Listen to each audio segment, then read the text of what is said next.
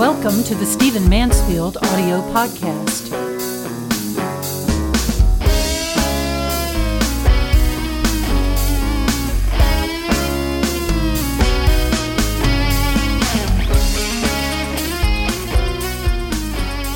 Well, I have the privilege of sitting here with one of my favorite people, Dr. Mark Rutland, former president of Southeastern University, former president of Oral Roberts University, a man who spent many years in missions in the pastorate. But he wrote one of my favorite books called Relaunch. And it's basically about the art of turnaround leadership. He's turned around a number of institutions, and I wanted to sit with him for a few minutes and just reflect on the whole art of the relaunch, especially in light of what's going on in our world. So, Dr. Rutland, thanks for chatting with me. Thank you, Stephen. It's great to be with you also. I really think, and I, not to overcompliment here, but I think that you may be one of the nation's experts on the idea of the relaunch. And I'm just wondering, as you watch the news, as you watch institutions from our government to corporations that you consult with and speak to, what is on your mind these days about the idea of relaunch and how it's needed in our world? Frankly, one could make the case that there's basically a need for relaunch of leadership institutionally, the basic systems of government, a way of rethinking, reiterating all those kinds of things, and in business, but in the church world, irrespective of the slot you find yourself in, there is a great need for a revitalization of leadership. You know, your book is so brilliant about how a relaunch should happen once it's been determined that a relaunch should take place. But speak to the situation, especially the situation we tend to have in the church, where the idea of a relaunch or the need for a relaunch is not yet understood. How do you come to that conclusion? How would you speak to people who are going, well, I don't think I need one, when you and I might walk up and say, well, you definitely do. You're just blind to it. That's the crucial point. Everything else follows this. And that is, nothing changes until somebody looks in the mirror and says, this can't go on this way. The problem is, it's actually very difficult to kill a church. And that's actually the problem. You can run one on fumes for a long time. It's easier to kill a business. It's also a government. It's also very difficult to kill a government. So the problem is, you can kind of go on with institutional repetition, but every sign of unhealth or dis-ease is present, and anybody can see it. So the first step is the kind of institutional reality where you look at each other and everybody says, this can't go on this way much longer. Something has to change. That's actually the watershed moment. After that, there are a lot of things that have to be done. But until you have that moment, there's no motivation to change. I believe that most churches that gradually just wind down. They just gradually wind down. They never really look at the cause factors. They blame other things. The neighborhood is changing. The youth pastor was a nutcase. Whatever it is, they just blame some other thing over and over and over again, and they won't look at the real internal cause of the hemorrhaging. Most churches don't die horribly. Some do. Some sure. Catastrophe happens. But most of the time, it just gradually hemorrhages. And nobody will do what it takes to stop the bleeding and go back to health.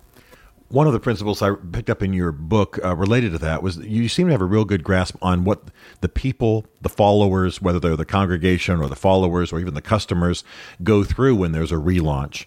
And I love the fact that at Southeastern, you chose what you called some early and easier victories, so that you symbolize something. You did something with a dorm that said, hey, we can do this. It's doable.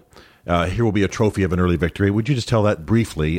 Because I think it's important people to understand that you have to have something that symbolizes this is doable and that victory can be achieved. All right, after you make the decision, we're going to turn this thing. The next thing is roll up some easy, quick victories and celebrate them as if they were big victories. I think a lot of times people are so embarrassed to celebrate small victories that they never get any momentum. Momentum is not like a log that falls on you. Momentum is self-generated. And so you take over a football team that's gone 1-13 the last 4 years. Don't schedule Florida State for your home opener. Schedule Slippery Rock and kick the living daylights out of them. And then you announce to your alumni and your constituency base, we won our home opener for the first time in 5 years. Okay, that is a win. So celebrate that.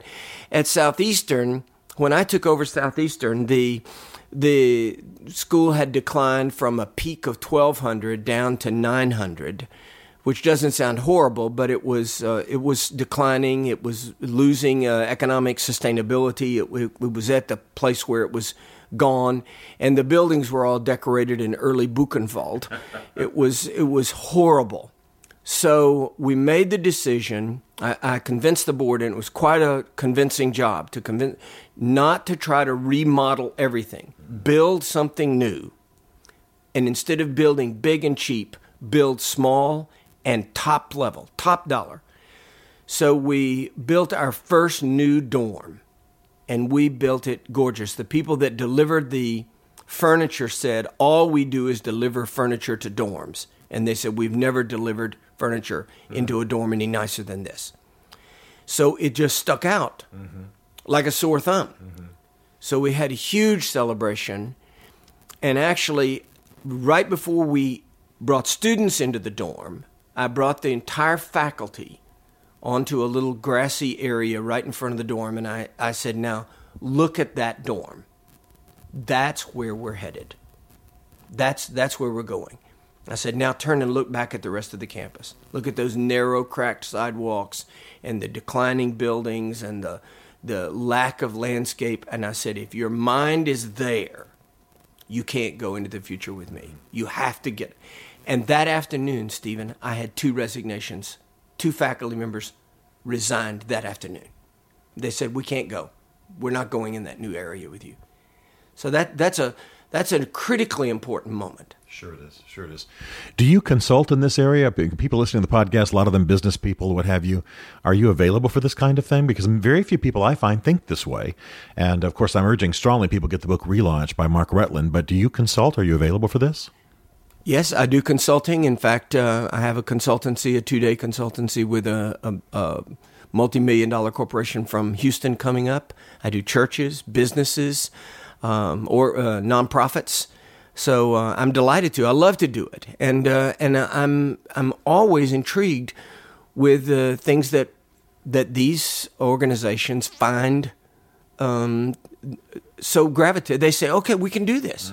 We all right, now we see. I think a lot of times, even once you make your mind up, we got to change. What do I do? What's the first practical step? What do I do to create momentum?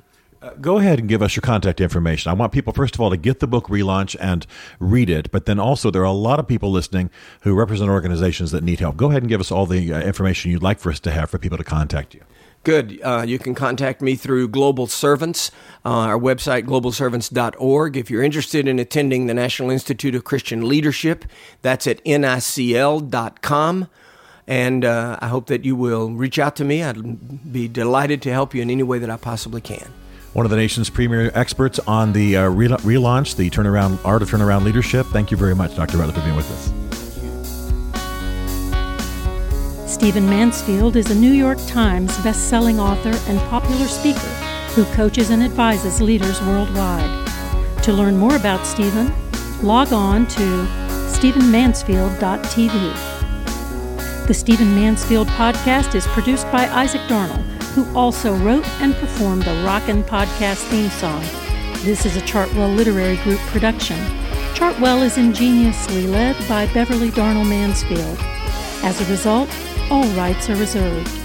For more information, contact us through stephenmansfield.tv.